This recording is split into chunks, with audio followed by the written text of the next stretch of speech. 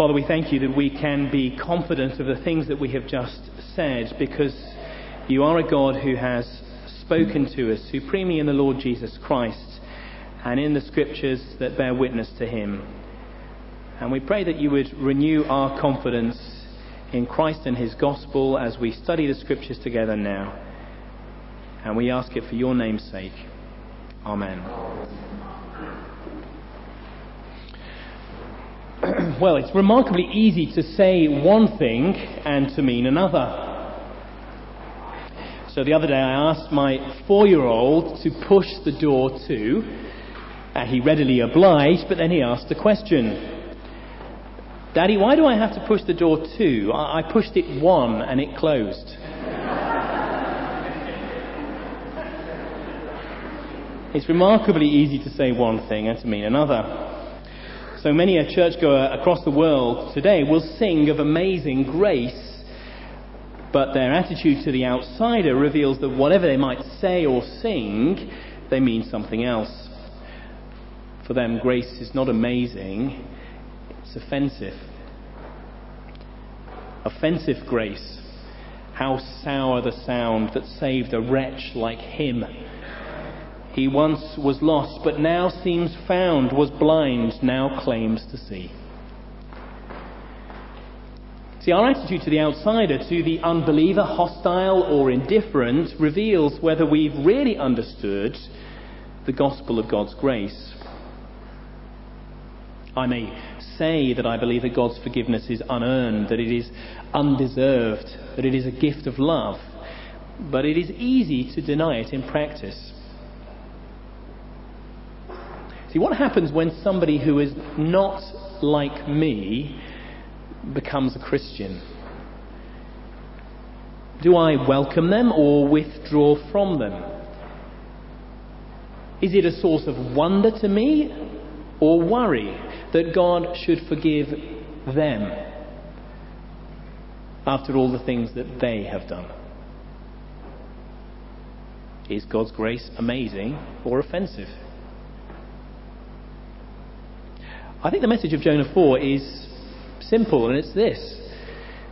The gospel is amazing grace for everyone, but you, like me, don't believe it. The gospel is amazing grace for everyone, but we don't believe it. So verses 1 to 4, the problem is identified. Now, you'll remember a couple of weeks ago, Jonah, this reluctant prophet, takes God's word to the great city of Nineveh. And doubtless to his surprise and to ours, there was a widespread response of repentance. That in a city that lay at the very heart of an hostile and aggressive Assyrian empire. So if you cast your eye over to chapter 3 and verse 5, you read the Ninevites believed God. They declared a fast, and all of them, from the greatest to the least, put on sackcloth. And so verse 10, when God saw what they did and how they turned from their evil ways, he had compassion and did not bring upon them the destruction he had threatened. And so there is the greatest spiritual revival in Old Testament history, and how does Jonah react? Chapter 4 verse 1, but Jonah was greatly displeased and became angry. Or as one translation puts it, it was wrong to Jonah as a great wrong. It's hard to read Jonah's reaction and not see him as some sort of prophet equivalent of Harry Enfield's Kevin. Jonah, the surly teenager, slams a few doors in Nineveh and storms out of the city in the mother of all sulks. And yet there has to be more to Jonah's reaction than some sort of petulant juvenile strop. I think there are clues in Jonah's prayer in verse 2. See, why was Jonah so reluctant to take God's word to Nineveh in the first place? Because he knew that God was a gracious and compassionate God, slow to anger and abounding in love, a God who relents from sending calamity. Now the problem is that doesn't seem like an explanation to us. How does God's incredible grace and compassion explain Jonah's reluctance to take God's word to Nineveh? It doesn't seem to explain anything, does it? Indeed, God's grace and compassion seems to be the very reason why Jonah ought to take God's word to Nineveh. Hence, Jonah's request in verse 3 sounds like little more than a self-pitying overreaction of monumental proportions. But when in Exodus 34 God reminded his people that he is compassionate and gracious, that he is slow to anger and abounding in love and faithfulness, in the very same breath he also reminds his people that he is uncompromisingly just. And Jonah surely knew that. Oh yes, the Lord forgives wickedness, rebellion and sin, but as Exodus 34 puts it, he does not leave the guilty unpunished. He does not leave the guilty unpunished. So you think, well, what's going on in Nineveh? After all, when in chapter 1 God speaks to Jonah of Nineveh, the language seems to deliberately echo the language that is used of Sodom and Gomorrah, cities that seem to act as a byword for wickedness throughout the Old Testament. Just as Sodom and Gomorrah's wickedness came up before the Lord in Genesis 18, so here in Jonah 1, the wickedness of Nineveh came up before the Lord. Yeah, I think it's hardly a flattering comparison, is it, to be compared with Sodom and Gomorrah. God may well forgive wickedness and sin, yet he does not leave the guilty unpunished. So you think, what's going on in Nineveh? See, it matters that God is just, doesn't it? What sort of God would he be if he simply swept wrongs under the carpet? What sort of world would this be if wickedness was of no consequence? And you see, Jonah's prayer is more than an abstract problem for a student in some sort of ethics tutorial. The wickedness of Nineveh had pressing personal implications for Jonah and God's people. Nineveh was a city at the heart of the Assyrian Empire, the hostile and aggressive superpower that was bearing down on Israel's borders. It mattered in principle and in practice that God was just. So how could God do nothing in the face of such wickedness? Now, it seems to me that Jonah's implicit concern for justice was right, but his cry for justice was wrong. Why? Because what Jonah says, and indeed the way Jonah says it, actually impugns God's justice and denies his mercy. See, I wonder whether you notice just how often Jonah refers to himself in verse 2. His prayer is both egocentric and ethnocentric. "O Lord, is that not what I said when I was still at home?" Or literally, "O Lord, is that not what I said when I was still in my country?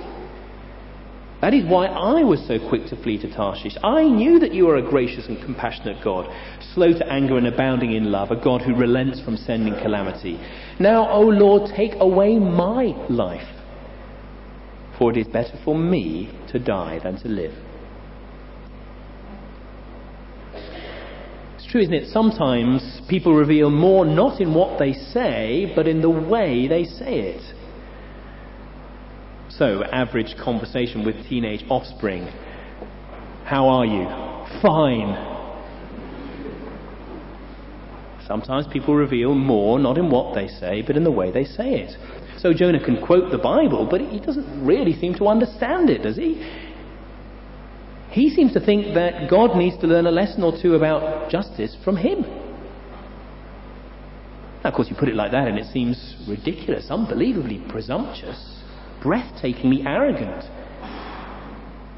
But Jonah really believed he was championing God's justice, not impugning it. And so the Lord presses home a point with a gentle question, verse 4. "Have you any right to be angry?"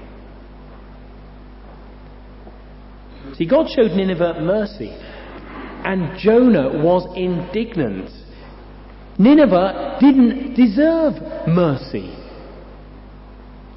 precisely because it is amazing grace. Yeah, the church is full of people who don't deserve mercy. Indeed, recognizing that is a fundamental membership requirement.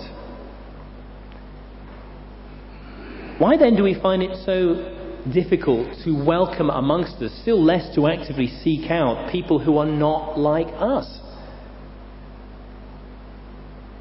Is it perhaps because we imagine that God's forgiveness is conditional upon our merit and not grounded in His mercy?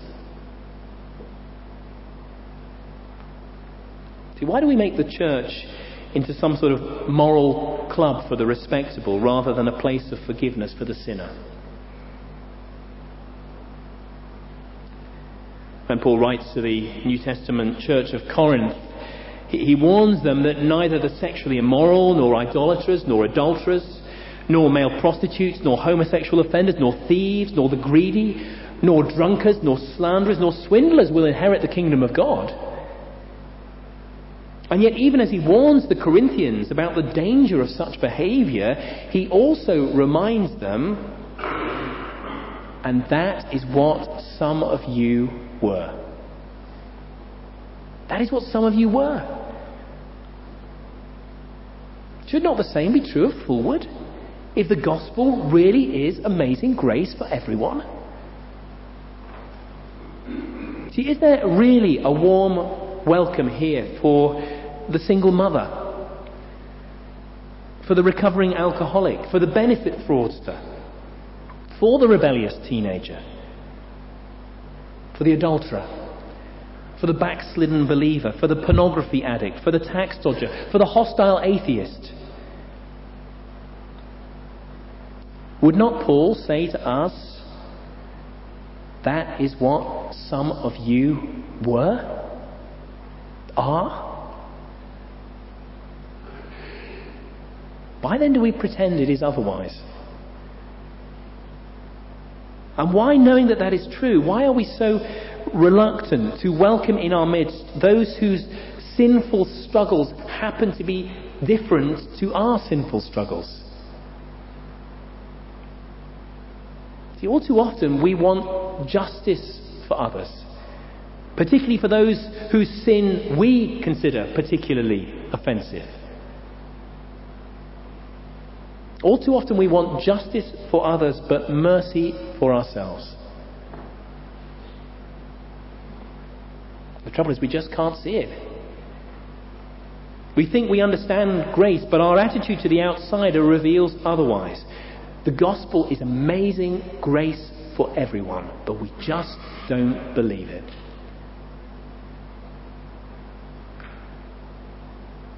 And so if in verses 1 to 4 Jonah's problem is identified, it is only in the remarkable events of verses 5 to 11 that Jonah's problem is exposed.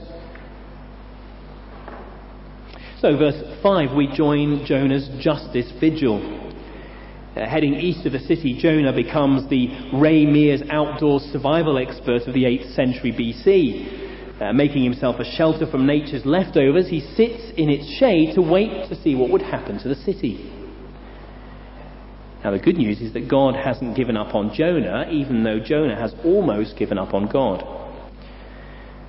And east of the city, in the scorching heat and wind of a Middle Eastern desert, God provides for Jonah a vine, a worm, a wind. An illustrated lesson about the meaning of grace. So in the first place, verse 6, God provided a vine and made it grow up over Jonah to give shade for his head to ease his discomfort. And Jonah was very happy about the vine. But verse 7, at dawn the next day, God provided a worm which chewed the vine so that it withered. When the sun rose, God provided a scorching east wind, and the sun blazed on Jonah's head so that he grew faint. Sometimes what the Lord provides in our lives isn't what we want, but it is invariably what we need. Lessons in the school of grace can be painful and difficult, as Jonah himself found out. So, the end of verse 8, It would be better for me to die than to live. And then comes God's gentle question, verse 9. Do you have a right to be angry about the vine? Do you have a right, Jonah? Of course, Jonah thinks he does. I do, he said. I am angry enough to die. And you do sort of understand why he's so angry, don't you? If you stand in his shoes, it does sort of make sense. You think, what's God doing in the world when the likes of Nineveh get off scot-free? What is God doing in my life when with one hand he gives me happiness and with the other he gives me misery? You do kind of understand what Jonah means. To someone who doesn't really understand grace, it must have felt like injustice abounding. And yet almost as soon as Jonah's words leave his mouth, we the reader sense that Jonah's folly, and perhaps ours too, is suddenly exposed. Verse 10. But the Lord said, you have been concerned about this vine, though you did not tend it or make it grow. It sprang up overnight and died overnight. But Nineveh has more than 120,000 people who cannot tell their right hand from their left, and many cattle as well. Should I not be concerned about that great city? See, for Jonah, the vine was a divine gift that he neither deserved nor earned. It was all of grace. You have been concerned about this vine, though you did not tend it or make it grow. And yet Jonah speaks of God's undeserved favour in terms of his unquestioned right. Nineveh deserved justice. He deserved mercy. You see, your attitude to the outsider really does reveal whether you've understood grace. We deserve justice. But justice isn't actually what we need. Justice leaves us condemned. Only grace brings pardon and life. And if grace is undeserved, then the gospel message has to be for everyone, doesn't it? Has to be. If you don't understand that, grace will always be more offensive than amazing, and you will, like Jonah, be more concerned about self than salvation. You have been concerned about this vine, a mere plant, Jonah. Nineveh has more than 120,000 people who cannot tell their right hand from their left, and many cattle as well. Should I not be concerned about this great city?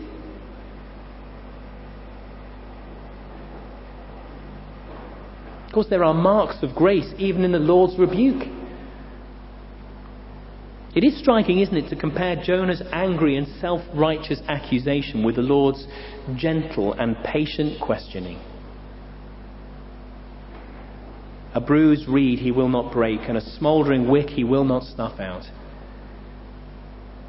You see, lessons in grace call for repentance. They do not condemn. And yet, for all the gentleness of the Lord's rebuke, it is in the end devastating, isn't it? Jonah is silenced. We, the reader, are silenced. And the last word is the Lord's. And his final word in this book is a question. A question addressed in the first place to Jonah, but then also to the readers of this extraordinary book. And of course, the thing about questions is that they are inevitably provocative, aren't they?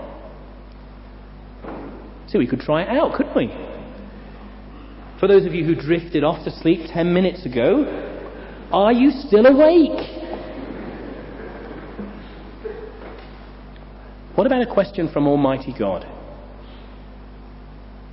That has to be the ultimate sit up and take notice question, doesn't it? Nineveh has more than 120,000 people that do not know their right hand from their left, and many cattle as well. Should I not be concerned about this great city? And so God's global concerns shame our parochial concern. The gospel is amazing grace for everyone, but we just don't believe it. Now, in a moment, we will gather around the Lord's table, and in bread and wine, we will remember the place where God's justice and God's mercy meet. And here there is encouragement of amazing grace. If you think that you don't deserve God's forgiveness, you are right. If you think God will not welcome you home, you are wrong. The gospel is amazing grace for everyone, even you. See, there's many a prodigal here who in repentance and faith has turned home, only to discover that the Father had run to greet them even when they were still a long way off. The Father will not refuse you if you do the same.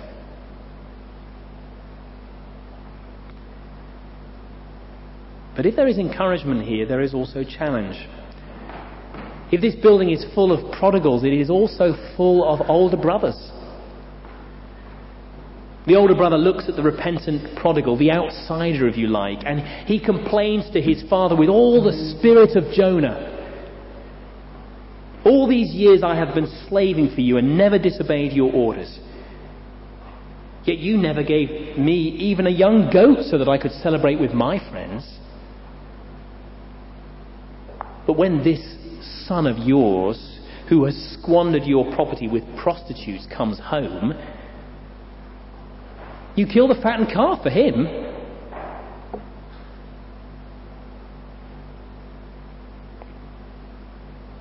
See, your attitude to the outsider really does reveal whether you've understood grace. So I wonder, what would our lives look like? What would our church look like if we understood that the gospel is amazing grace for everyone? Would we be more involved with our work colleagues? Would we be more patient with our neighbours, more persistent with our unbelieving family members? Would we perhaps get involved with the kids' work here, or help out with Friday Club, or the work amongst the homeless in the city centre? Would we support those taking the gospel to the nations, not least the mission partners that have been sent out from this church? Would we? Now, of course, Jonah 4 is not some sort of tub-thumping, guilt-inducing call to be more busy or more generous. That sort of response is to turn grace into works, as if our activity or generosity can earn God's favour. God doesn't need your money or your time any more than mine. Grace isn't amazing if we imagine it can be earned. But if grace is amazing, if grace is amazing for you and for me, and for the thousands in the city of Sheffield, and for the millions across the world in villages and towns and cities, millions who cannot tell their right hand from their left, if grace really is amazing for them and for us, and God is concerned that they should know that, how can it be otherwise for us? The gospel is amazing grace for everyone.